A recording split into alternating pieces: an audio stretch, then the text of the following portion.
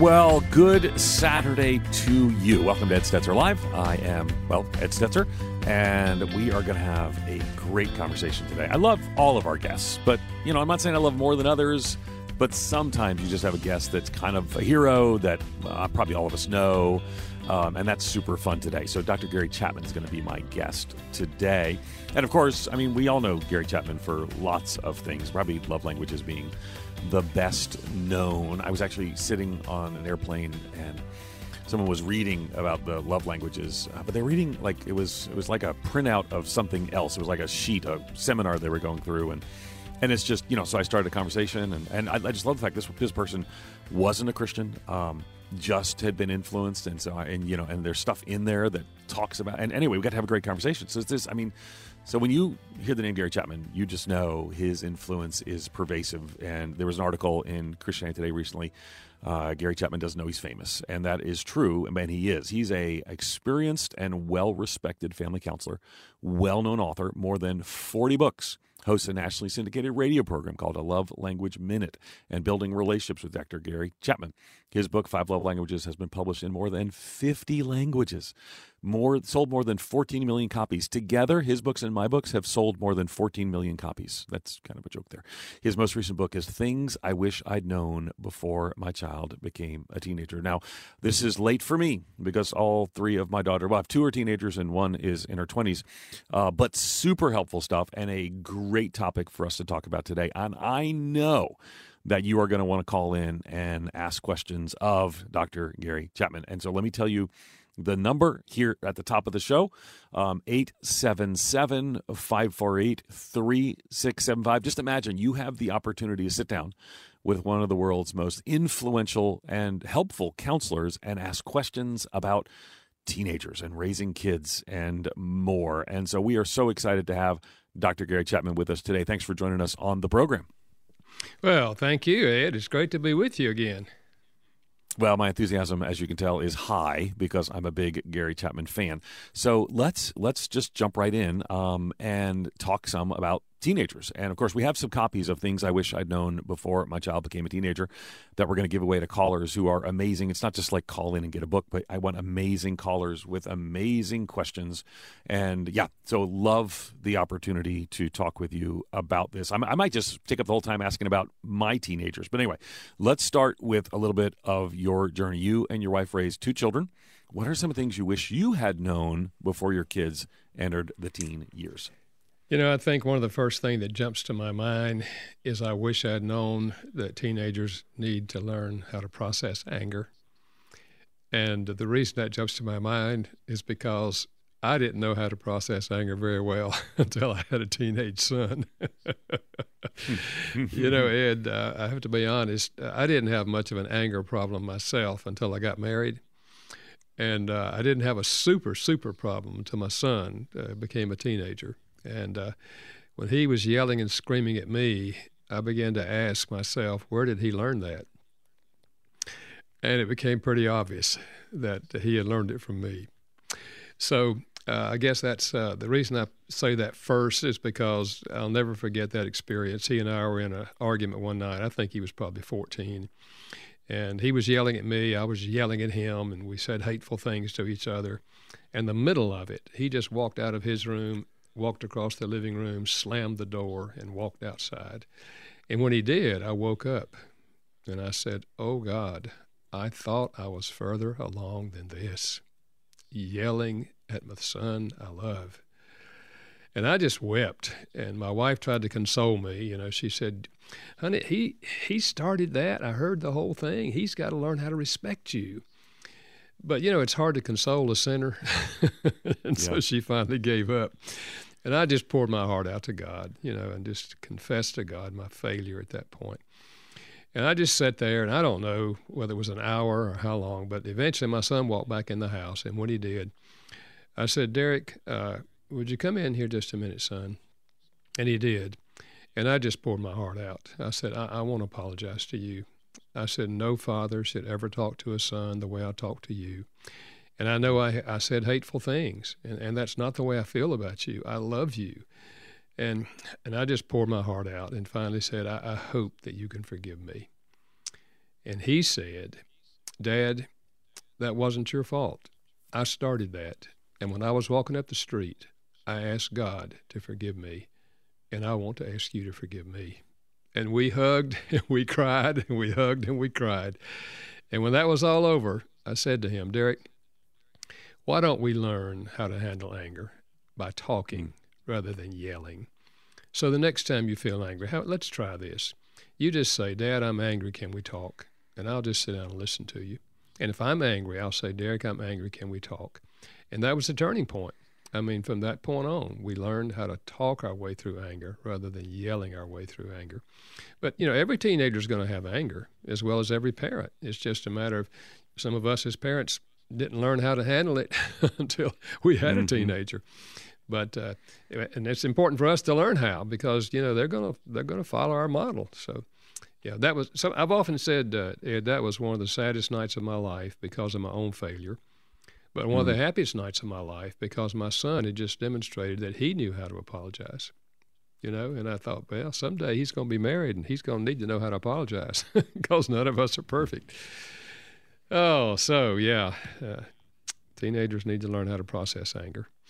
No, that's super helpful. And I think that first I want you to be my dad because I think we could sit down and have those conversations. And by the way, I deeply love my father and we're very close. But we would have none of those. None of us knew how to process anger as a kid. Grew up in kind of a, union iron lather home, a lot of alcohol, a lot of lack of communication that goes back generations. And yet here I become a dad and find some of the same patterns that my dad would later say he regretted that I would have to say to my daughters. I have all daughters. Yeah. That I regretted. But so do you, and I love that you sat down and had that conversation. A lot of parents are listening right now and saying, I wish I had that conversation. And they didn't because they don't know how to de-escalate their own anger, let alone their teenagers' anger. How do you, you're a counselor. So what normal non-Gary Chapman people do to get into that kind of conversation you had with your son, Derek? Well, typically they don't unless they either read a book about it or a friend, they have a class at church, and anger is discussed there, or they talk to a friend about their struggle.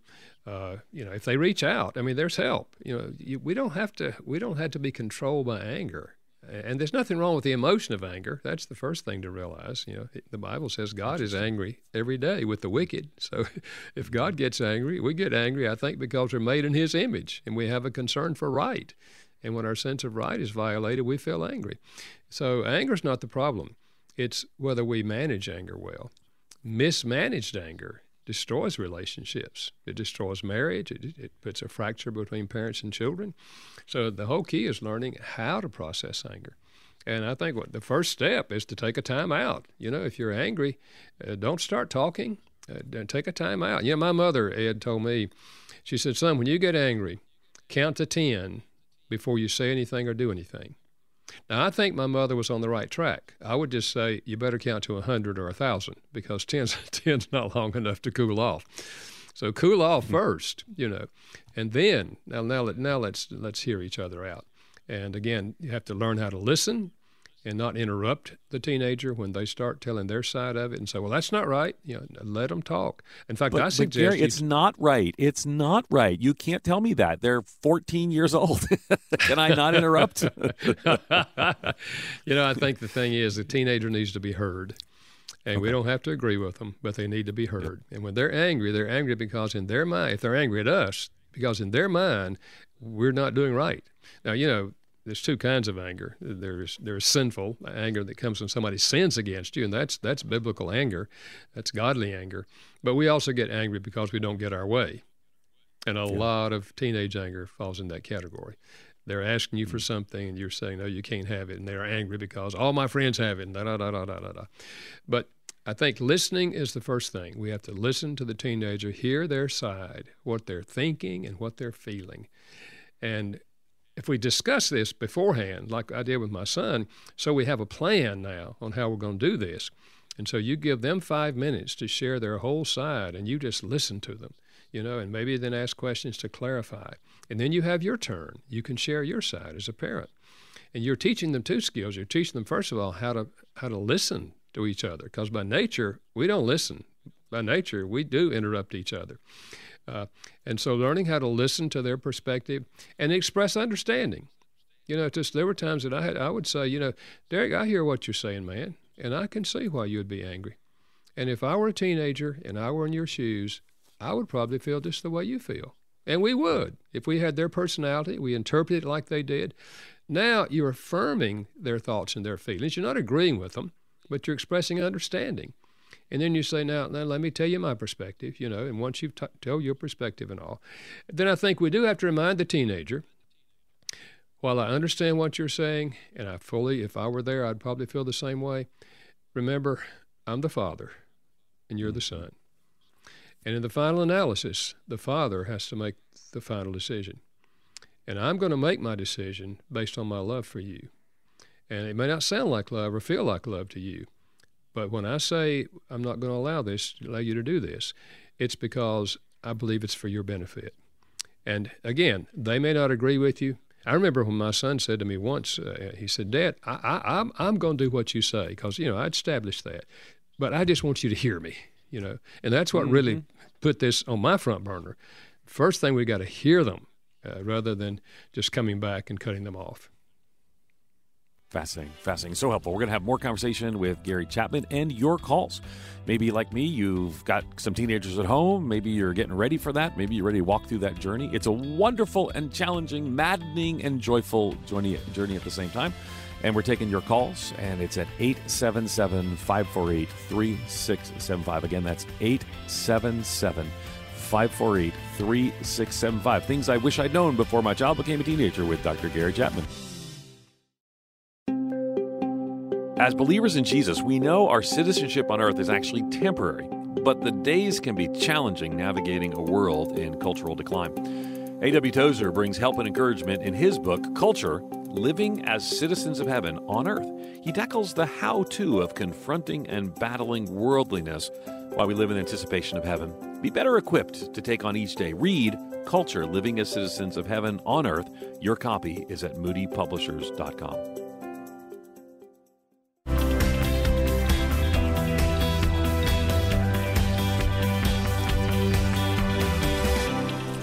Hey, we're back with Dr. Gary Chapman. Fun fact, our team, I actually broadcast from my studio just near Wheaton College. I serve at the Wheaton College Billy Graham Center. So I got a little studio out here, of which, by the way, Gary Chapman is a graduate of Wheaton College. But our team is actually doing all the work from the Chapman Center at Moody Bible Institute. So also, we're named after Dr. Gary Chapman, and he's a graduate there as well. So super fun to make all those connections as well. We're talking to Dr. Chapman about his new book, Things I Wish I'd Known Before My Child Became a Teenager, which for me, it's late, but I'm still learning, and I think that's great. So talk to me a little bit, Gary, about brain development. How does that factor into the decisions that teenagers make? Well, that's one of the things I wish I'd known, that the brain is actually reprogramming itself in the teenage years. And one of the things that's happening is they're beginning to learn how to think logically. Now, please don't hear me say that they're logical. I said they're learning to think logically. Therefore, they are questioning things that we have taught them through the years. Parents sometimes say they're argumentative, and that's the way it comes across to the parent. But really, the brain is beginning to think logically, and they are questioning things that you have taught them through the years. But that's a good thing, not a bad thing. Now, the way they're presenting it might come across as being argumentative and disrespectful, but really, we need to work with what's happening in their brain.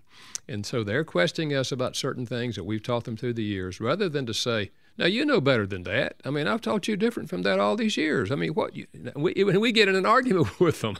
No, far better to say, it's interesting. What brought that to your mind? So you find out where it's coming from. Maybe it's coming from something they heard at school, or maybe it's something they've read, or something they saw on television or online. You kind of get the picture of how this came to their mind in the first place. And they say, that is really, I'm glad you're thinking about that. Why don't we both read some things and do a little research, and let's talk about that more.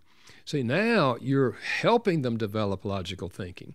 So you're going to expose them to reading material or a program on radio that you think would be helpful on that topic, and then you're discussing it again. So you're helping them develop the skill of logical thinking, because eventually they're going to have to make their own decisions, and learning how to make wise decisions is an extremely important thing during the teenage years.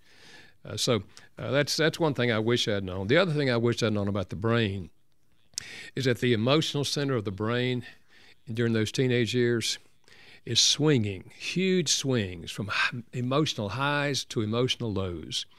And this is a normal thing. This is what's happening inside. In the morning, for example, they may be really happy and jovial with you. In the afternoon, they come home, or in the evening, and they're kind of cold and they're kind of down. And you don't know what stimulated that, but something happened during the day, what some friend said or something they experienced, which has caused them to go in the pit emotionally. And if we understand that that is normal, that's going to happen, again, we don't condemn them for that. We just try to process things with them, even asking questions in terms of what happened today? What was the highlight of your day? Or what was the worst thing that happened in your life today? And they tell you, and now you know why they're in the pit, because now you're looking at the world through their eyes and what happened to them that day. Fascinating, and so helpful. Again, we're talking to Gary Chapman. We're taking your calls about parenting teenagers and more. We're going to give away some copies of Gary Chapman's new book, Things I Wish I'd Known Before My Child Became a Teenager. The number 877-548-3675. We're going to go in just a moment to Dana and then to Harold, so I want both of you to be ready for that. Let me remind you again of the number 877-548-3675. So first go to Dana. Dana, you are live on the air. What's your question or your comment for Dr. Chapman? This is a great subject. I really appreciate it. So my daughter, my youngest daughter, became a widow 2 years ago after her husband was sick for 6 years. And she has, at that time, an 11-year-old, and now she's got a 13-year-old daughter. And I'm trying to figure out the grandparents' role in handling the anger, kind of like on both sides and not taking sides. But I've already learned from y'all today some things that I can already do to help out in this crazy situation. So thank you. Well, super, Dana. Hold on for a second so while he answers. But, Gary, let me mention to Dana, hold on the line, too, because we're going to jump on the line and give you a copy of Things I Wish I'd Known Before My Child Became a Teenager. But go ahead and help us with the grandparent thing, Gary. Yeah, and I think that'd be an excellent book for his daughter, who is the widow but has this teenager, to read. I'm first of all, I'm really glad to see, as a grandfather, that he's interested, in wanting to help his daughter and her relationship with her teenage daughter. So I think as a grandparent, we have to be careful that we are not jumping in too early or in such a strong way with our adult child. But we do want to be available for them. And we want to give advice when we think we have something to say. But it's better to ask before you speak. That is, for example, if she brings up the topic of her teenage daughter's anger, and then you can say, well, I was listening to a radio program the other day, and I heard some things that really stimulated my thinking about this. And so now, she's open, she's asking, so you're sharing something with her. But to just walk in and say, you've got to get control of your own anger, because your daughter's going to turn out to be like you. Ouch. Now you just drive her away. You understand what I'm saying? So again, as grandparents, we play an important role, but with our adult child, it's more like waiting for them to open the door for our advice rather than our just going in and giving our advice to them. But having listened to this program and now receiving a copy of this book, that would be a wonderful thing, a way to say, I was listening to the program, they gave me a copy of this book, and I thought you might really enjoy reading it. And she probably will, because she's probably struggling herself with, how do I respond to my daughter, who seems to be very different now than she was, a couple of years ago. Oh, and I do think that conversation starters like that, I've got this book, or, even if you want to say, you listen to this program, if you want to share the program, it's always available at edstetzerlive.com. About 10 minutes after the show's done, it's all uploaded, and you can share it and then have dialogue about it as well. So again, the book, I want to commend to you again, is Things I Wish I'd Known Before My Child Became a Teenager. We're going to go to Harold next. Harold is here in Illinois. Harold, go ahead. You're live on the air. Hi, appreciate you guys. I'm a teacher, and I want to thank you, Mr. Chapman, for having your 5 love language quiz. And I have students take your, I believe it's apology quiz. Is that what it's called? Yes. Mm-hmm. So I guess my main statement and then question is, in recent light of the Travis Scott Astroworld concert deaths, why isn't the church or the present, virtue signaling, cancel culture society more concerned about the toxic rock and hip-hop idols that influence our children and our teens?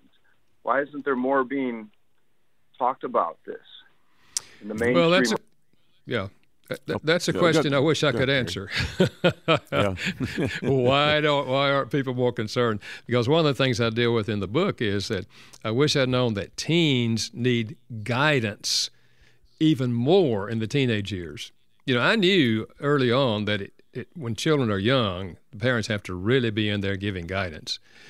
But I didn't realize that when they get to be teenagers, they're going to need guidance even more. And especially today, 1,000 voices are calling out at our teenagers. And they can't avoid the voices. I mean, they're there, So I think we have to recognize that we want to talk with our teenagers about whatever they're being exposed to. And if we have build that openness between us and the teenager, where we say, I want to share with you things that are going on in my life, and I want you to share things that are going on in your life, and maybe we can help each other. And when they sense that you value their input about things that are going on in your life, you're teaching them a whole thing of communication about these sorts of things. But in terms of why the culture itself is not more concerned about some of these things, we don't determine what other people do. But we are responsible. Our first responsibility, primary, of course, is to God.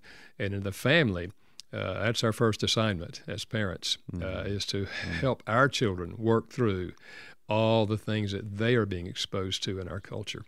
And if we can be that kind of model, we're at least helping our children process things by thinking and checking all the facts out and looking at the things that are false and disturbing in the music world or whatever other world area of the world we're looking at. So I don't know, but I think obviously the more people who are concerned about what their children are being exposed to and how to process all of that, the better we're going to be. But we certainly have a fundamental responsibility to our own children. Yeah, Harold, good question. And I thought you were done there, so apologize for cutting you off. Good question, but if you'll hang on the line, we want to give you a copy of Things I Wish I'd Known Before My Child Became a Teenager. And I share your concern. I would also add social media into that. This can be very toxic in the midst as well. So, again, our number, 877-548-3675. We're talking about raising teenagers, 877-548-3675. Let's go to one more, to Sharon. Sharon here in Illinois as well. Sharon, you're live on the air. What's your question or your comment? Hi, thank you so much for accepting my call, and I appreciate everything that you're doing. As parents, we really need to hear this encouragement and the words, because it's, as you stated, a very difficult world that these children are being raised in. I have so many questions, but the only one I will ask right now is in reference to communicating with a teenager. My daughter is she's gone through quite a bit of change with her sister being in boarding school for the past 4 years and now in college, and she's very rebellious to the parents. However, externally with friends, you meet her, any stranger meets her, you think she's the most adorable, sweet young lady. So I am having a lot of issues in terms of communication with her. I cannot communicate with her at all. She's very rebellious with both Dad and I. Well, I think this is a common situation with teenagers, that they are rebellious with parents over certain things, whereas with other people who encounter them, they would not necessarily see that kind of rebellion. There's no one answer to that, no magic wand to that. I do think, however, to recognize that she's obviously struggling with some things in her life and her mind, her emotions and all. How her sisters being gone, has influenced that. I don't know whether that's a major issue or not, or whether she's being exposed to things in school, for example, that are different from what you and your husband, have tried to help her. So teenagers are going through that. But the more you can listen to her when she talks. Now, sometimes in their rebellion, they don't talk. You ask what's going on, and they say nothing, But the more you can create an atmosphere where she can talk and not feel condemned. Because here's part of the problem. When a child's going through rebellion, then their words are negative to their parents and disrespectful from our perspective. And consequently, we give them negative words. It's just a natural response that we have. We give them negative words. And so then they feel condemned and are even more rebellious. So developing the skill of listening to them, even though you disagree with what they're saying, creates an atmosphere where she's more likely to share openly with you. Good, great answer. We're going to continue our conversation with Gary Chapman and your calls, 877-548-3675. Again, 877-548-3675.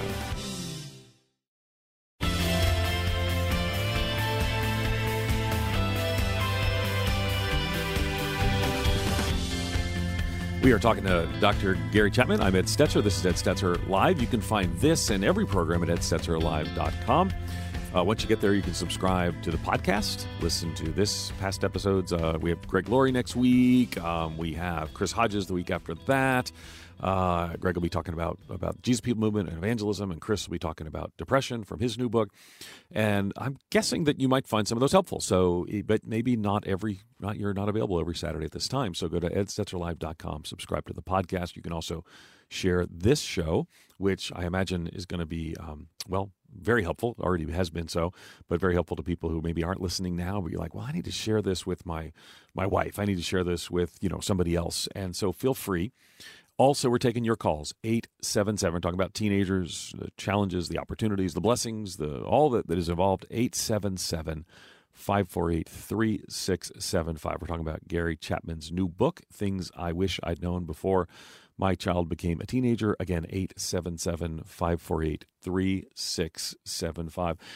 It's interesting that, Gary, when people sort of call in, they sort of have ages that they mention. And it seems that as the father of 3 daughters who are all now past being 15, but one's currently 17, it seems that things happen around certain years. When they're 11, it's a whole different conversation. But that 17-year-old, that 18-year-old, they start developing new paths, new ideas and directions. How should we think about the timing of those years and involving and engaging those conversations along the way? Well, I think the important thing, Ed, is that we stay engaged in conversations during those stages, because you're right. At the age of 13, and it varies with different children, of course, they're beginning to develop, as we said, logical thought. They may become argumentative. Not every teenager, but some do. Sure. But as you said, when they get to be 17, they're having thoughts about other things that they weren't thinking about when they were 13. So we just need to stay tuned in. And whatever they're interested in, if they're into sports, then we want to know enough about sports that we can encourage that. And if they're into music, we want to be listening to some of the things they're listening to, talking about what we're hearing. If we stay engaged and don't put them down simply because they're interested in this, that, or the other thing, kind of walk that road with them, then we're going to be able to have an influence. If we kind of stay away from them and say they just isolate themselves. Now, the move toward independence is good. And in the teenage years, they're moving toward independence. You see, in our culture, but when they're 18, they're going to need a measure of independence, because typically they're either going off to the university, they're going to join the military, or they're going to get a job. We hope. Right. And so, yeah, sure. Yeah, so they're going to be out there. They're going to need to be independent. So one of the things I suggest to parents is make a list of all the things you would like your teenager to know how to do by the time they're 18. And let the teenager help you make the list. Yeah. What would you like to know how to do by the time you're 18? Yeah. See, because there are things they don't teach at the university. For example, they don't teach you how to wash dishes. They don't teach you how to cook unless you're, enrolled in that course. Right. And it's a whole bunch of stuff. They don't teach you how to run a washing machine. I remember I used to visit college students at Wake Forest University, which is in our town, and we'd visit the freshman dorm, the guys' dorm, and invite them to some of the things we were doing. And you walk in about 6 weeks into the first semester, and something has happened in his life that's never happened before. All of his clothes got dirty at the same time. And you can smell them before you see them. Oh, yeah. And he didn't know what to do, So some guy comes by and says, hey, man, I'll help you. Come on.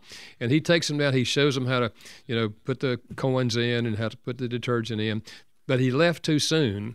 And the guy puts the black and the orange and the yellow and the white all in together. And everything turns out orange. And he says, what's wrong with your water here in North Carolina? Folks, they don't teach you how to do that at the university. Nope. So if you can play with that, walk with that independent move, but with independence should always come responsibility as well. Okay. If they want a pet, for example, you've never had a pet and they want a pet, fine. Then now they have to have the responsibility of feeding the pet and washing the pet and taking care of the pet, okay? If they want chickens in the backyard, fine, get some chickens. And they have to feed them. You're teaching them responsibility. And those things go together. When they learn to drive, for example, that's independence, man. They get in a car and go somewhere by themselves. Wow, that's independence. But with that, there should be responsibilities, something they have to do, either keeping up the car, maybe vacuuming it every week, and then obeying traffic laws. And if they break a traffic law, they lose the privilege for 2 days or a week, depending on what they've done. We want to teach them responsibility along with becoming more independent. I will tell you that this is important, public service announcement, that you can't have chickens or other fowl in certain city limits. I know because the police have shown up to our house to tell us that reality. So because we were being supportive of our very animal-minded daughter. And so anyway, we learned that lesson, and it was all good. So just a PSA, so people may not do that. All right, in the book, you talk about social skills teens need to develop for life. And again, let me just remind everyone, we're talking about things I wish I'd known before my child became a teenager. What are those social skills they need? Well, there are many, of course, but few of the ones we mentioned in the book, or I mentioned in the book, is one is the skill of expressing gratitude. Mm-hmm. Rather than grumbling, let's have gratitude. And I give some practical ways on how to do this. For example, just give each person, mom, dad, and the children, younger children, as long as they're able to write, put them in a separate room in the house, each one in a separate room, and ask them to write down 5 things in that room that they're thankful for, focusing on just things, okay? And then next week, put them in a different room and let them do the same thing. You do that a couple of weeks, it's just getting before the whole family. We got a lot to be thankful for. And then move to people. And so the next time, you put the name of each family member on a sheet of paper and ask them privately to write down 3 things they appreciate about that person, and then have a little family get-together, and everybody gets to read what they said about each person. Whoa, and then the next week, have them add 2 things. Again, it's just a way of communicating and building into our family the idea that we want to be thankful for each other. We want to express appreciation to each other. So teaching a child the skill of expressing gratitude, you're setting them up for a positive lifestyle. And maybe if you happen to realize that you grumble yourself, just say to them, I want to give you all the opportunity the next 2 weeks, whenever you hear me grumble about anything, you just say, Mom or Dad, I think you're grumbling. And I'll say, I think you're right. So let me tell you 3 things I appreciate. Now, again, you're being open and vulnerable to them, but they see, man, this is serious. We're learning how to do this, and Mom and Dad's learning how to do this. So gratitude. Another one is the skill of asking questions of people. Mm-hmm. Now, teenagers, many do not ask questions. When they're little, they're asking questions all the time. And they get to be teenagers, and sometimes they stop asking questions. And I'm not talking here so much about informational questions as I am about expressing an interest in other people. So challenge a teenager, for example. How about this week you have one conversation with somebody at school that you haven't had a conversation with, don't know very much about, and ask them some questions about themselves. because teenagers will talk if another teenager asks questions. And it's helping them develop those skills. Because, listen, if we have the skill of expressing interest in other people's lives, we will never meet a stranger who remains a stranger, because we're asking questions, and they will talk to us about it. Yeah, my wife is a perfect example of that. She can meet someone in the grocery store, and 30 minutes later, she knows their whole life story. Because she asks questions. I have visited with your wife, and I can attest this is a true fact. This is a true fact. So those are two of the skills, Yep. and another is a skill of listening, of course. And again, we have to model this for them. If the teenager's talking to you and you're trying to multitask, can I encourage you not to multitask, but to give your full attention to whatever that teenager's saying? If you're talking to a teenager and your telephone rings and you answer the telephone, you are communicating to that teenager, someone out there is more important than you. I know that's not what you intend to do, but that's what they're going to feel if you do that consistently. So you teach them how to listen, give your full attention to people when they're talking, because they need to learn how to do that as well. So. Good conversation. We're going to continue our conversation in just a moment with Gary Chapman as well. We're going to be able to take our last segment, and in doing so, we're going to try to get in a few calls as well. So your last chance to call, 877-548-3675 is our number, 877-548-3675. We're talking about things I wish I'd known before my child became a teenager. That's Gary's newest book, and many of us have shelves full of Gary Chapman's book, and this one probably gets it right where a lot of us are struggling. Again, 877-548-3675.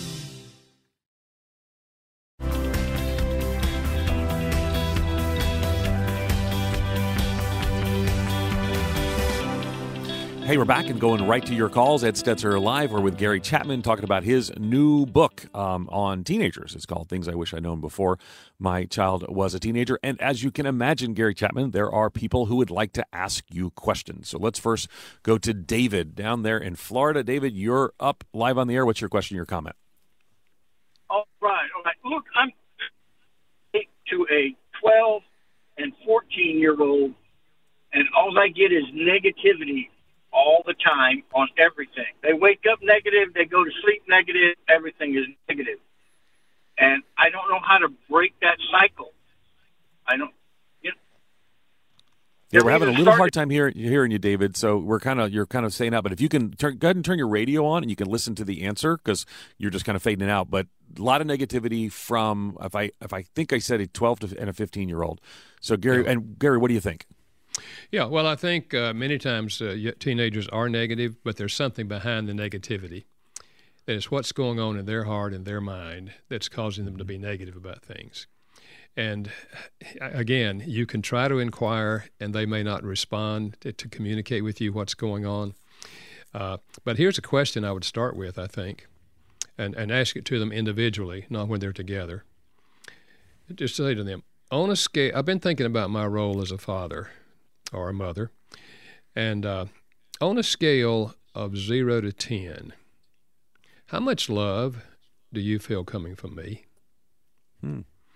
And let them give you a number, and then you say, what makes you choose that number? And then they will tell you, because you or you never, you, and they'll tell you, and it may be painful to hear that. But you see, sometimes negativity grows out of a sense of not feeling loved. Now, I know you love your teenager. I mean, by nature, we love our children. But the question is not, do we love our teenager? The question is, does the teenager feel loved? Mm-hmm. I remember some time ago, a 13-year-old young man was in my office who had run away from home. And in the course of our conversation, he said to me, my parents don't love me.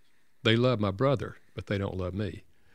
I knew his parents. I knew they loved him, but they had never learned how to speak his love language. So if you're not familiar with that concept, the love language, we deal with it in this book, give a little recap in this book.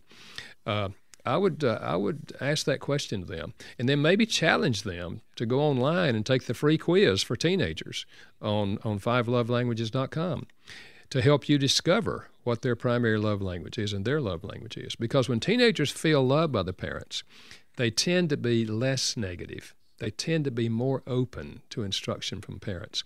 So I think that's where I would start. And if they see that you're interested in being a better father, a better mother, and this is one of the areas you're asking about, they can begin to change their attitude toward you when they begin to see that you want to be a better. Another question to ask is, if you could give me one idea on how I could be a better father or a better mother, what would it be? And again, their answer will be very telling, because they will be telling you what hurts them about the relationship and what in their mind you could do that would make things better for you. So taking that kind of approach rather than a more authoritarian approach in which you're going to tell them things they need to do, because they're obviously not responding to that very well. So I would take that approach. Good deal. And David, our producer will jump on the line, and we want to give you a copy of Things I Wish I'd Known Before My Child Became a Teenager. Let's go to Ann, also in Florida, listening on WKES. Ann, you're live on the air. What's your question or your comment? Hi. Well, first, thank you so much for taking my call and for the wisdom that you guys are sharing with all of us here. I have a 14-year-old son, and I recently found on one of his group chats that there has been some video exchange of sexual content, not between the teenagers themselves, but stuff that they have gathered from, I guess, the web. And I don't know how to address it. I feel so inadequate, don't even know where to start. We've had some talks before about him obviously growing up, developing, and things that he may be exposed to, but this is more than I expected, and I'm not sure how to go about it. Yeah. Well, you know, I deal with that rather thoroughly in a book that I wrote with Clarence Schuler, who's an African-American friend of mine. It's written to young men who are in the teenage years. It's called Choose Greatness, 11 Wise Decisions That Brave Young Men Make. And we're suggesting that a father, ideally a father, will read this with the teenager. I don't mean sitting down with them, but they each read the chapter, and then they discuss the questions at the end of the chapter. And the chapter on sexuality, we deal pretty open explicitly with that. And this is a tool that many fathers, and of course if there's not a father in the home, then a mother could certainly do this, but it gives them a tool to open up conversation about this, because we discuss other things as well. It's not just sexuality. And the more when we work through something like that with a teenager, and we discuss it in the context of other things, it's easier for you and easier for them as well, because you're not just bringing up the subject, out of a clear blue sky. So I would suggest you may want to check that out. Moody Publishers, it's a Moody Publisher book, so you could get it at their website. It's called Choose Greatness. And in terms of what has just happened, when you've just discovered this, I would say ask questions. First of all, you have to tell them how you discovered it, and then you say, I was just concerned about it, and I want to know how you feel about it. Do you feel this is appropriate, or what are your thoughts about this? Because we've talked a little bit about it in the past, but I'm open to talking more about it if you would like to do so. So again, you're not coming across so much as condemning as you're coming across asking questions about, who initiated this? Where do you think this came from? Why is this is this attractive to you, or do you feel this is healthy or unhealthy? Carrying on that kind of conversation, you're more likely for them to receive what you might say, in the midst of that conversation. Super helpful, super helpful. And again, if you'll stay on the line, we want to give you a copy of the book. So stick on the line for just a moment. Let's go to let's go to Lori. She's listening on Faith Radio. It's kind of one of our partner networks up in the upper Midwest. And Lori, you're live on the air. What's your question or your comment? Hi. My question is, how can I let a child know that the things I do are out of love and not because I'm trying to ruin their life, as they seem to think? And an example of that would be setting boundaries for online and social media activity, and also like mobile phone usage. Yeah, such a good question, Lori. Gary, we only got about 2 minutes left, but go ahead and weigh in on that, please. Yeah, well, I'd say, first of all, you're not likely to get accolades from teenagers when you set limits. but limits need to be set. So just realize you are the parent, and you're going to do what you think is best for them, okay? You can tell them that, but they may not acquiesce in that. They may not say that. If you really love me, you would do, whatever they want you to do. And you say, I can understand how you'd feel that way, but as a mother, as a parent, I have to do what I believe is best for you. And in our family, this is the way we're going to operate it. So though they may not accept it, it's still the best thing to do. So just realize that teenagers are going to push back when you have guidelines that they don't agree with, okay? So we just have to accept some of that, but also affirm in a kind way that we have to do what we believe is best for them. And sometimes they're not going to respond to that, but we stick with it. That's kind of a recurring theme of the book. Got about 30 seconds left. Kind of give that encouragement to parents who may be close to giving up. Yeah, I think as parents we have to recognize that we too are in process, and one of the things I've asked myself through those years was, what if my teenagers turn out to be like me? What if they handle anger the way I do? What if they apologize the way I do? What if they grow up to treat their spouse the way I treat my spouse? What if they grow up to treat their teenagers the way I treat my teenagers? Just sobering, because really they are influenced more by our model than they are by our words. And so it's a time for us to be growing as well. So helpful. Gary Chapman, I speak for millions of people when I say we're thankful for you, and thanks for joining us on the program today as well. Well, thank you, Ed. It's always good to be with you. Keep up the good work. Thanks, brother. Well, again, I want to thank my guest, Dr. Gary Chapman. Also want to thank my team behind the scenes today, Tricia McMillan, who's producing today, my engineer, Courtney Young, Hans Nakua, who's working the phones today. We've got a great team, as always. They're at the Chapman Center, which is super fun to mention. Tune in next week. I'm going to talk to Pastor Greg Laurie about the impact of the Jesus People movement and about evangelism.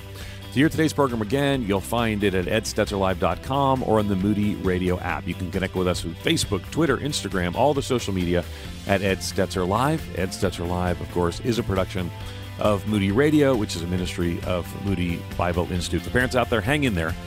Don't give up. Look to the Lord for strength, and hopefully you'll be encouraged by Gary Chapman's words today. Thanks for listening.